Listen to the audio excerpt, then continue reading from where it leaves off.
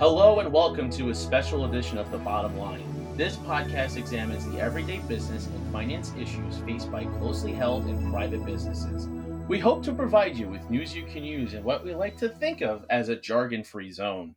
To our listeners of this podcast series, I have a special guest with me here today.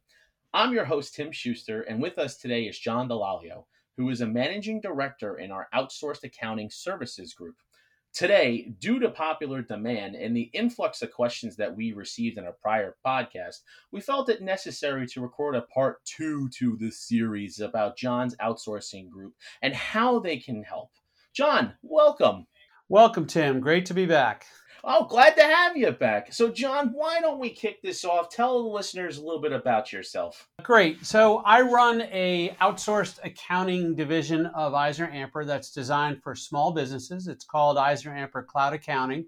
And basically using the latest cloud-based accounting technology, we're able to deliver all the functionality and value of an accounting team to small to mid-sized businesses at a fraction of the cost and hassle of hiring a full team.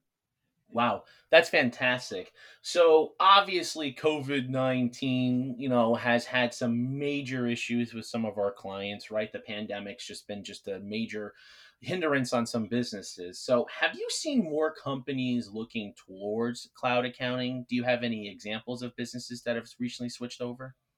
Sure. I think one of the things over the last time of COVID that has been nice is that we've actually been able to really help our clients who are in an outsourced mode or thinking about it survive what's going on. And there's kind of two ways that we've been able to do that. The first is we provide accurate data. So when it came time to fill out the PPP applications or figure out where the cash was, or make decisions about, do we do this, do we do that? The clients were making decisions with accurate data and not a dartboard. Really, really important, and it was a great way we could help our clients. The other thing that we were able to do is, because our platform is pretty flexible, and we've got not to be bragging, but we got a great team at EisnerAmper, we're able to help our clients pivot quite a bit when business opportunities arose that were unexpected. So let me give you an example. So we had a client that is a foreign entity that was coming to the United States to basically bring their software product to the US. And they did not want to hire people in the US. They didn't understand the US laws. They barely got a building. They hired our cloud accounting team to do what we call coming to America. So we worry about running accounting operations in the US side and the international tax.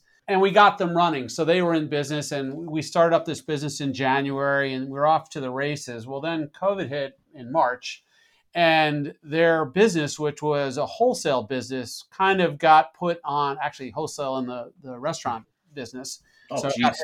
it got hit hard.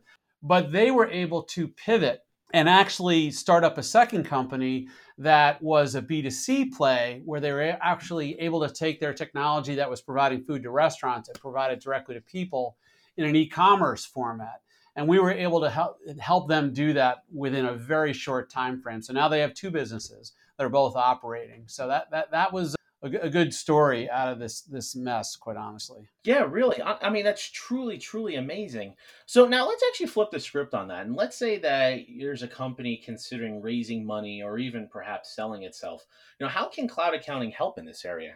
The thing is, and I have a lot of clients who are small businesses. I have a lot of friends that run small businesses, and there's a uniqueness to a small business. Generally the product is very personal. There's family members involved.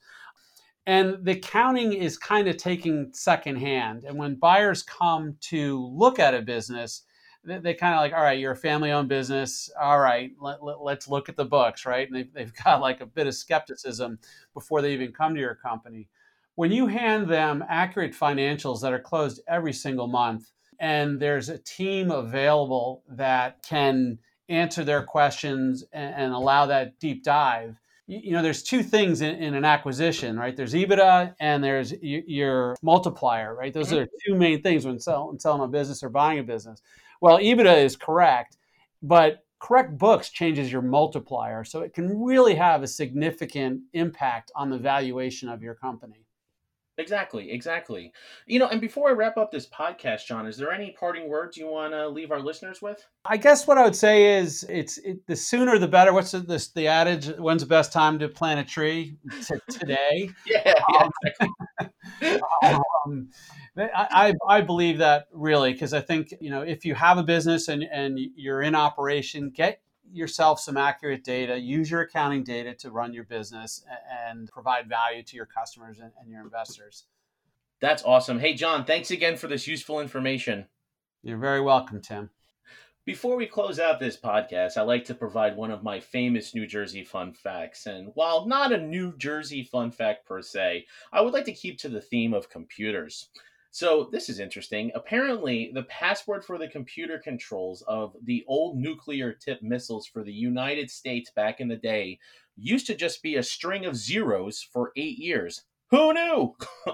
And thank you for listening to The Bottom Line as part of the EisnerAmper podcast series. If you have any questions or there's a topic you'd like us to cover, email us at contact@eisneramper.com. Visit eisneramper.com for more information on this and a host of other topics. And join us for our next EisnerAmper podcast when we get down to business.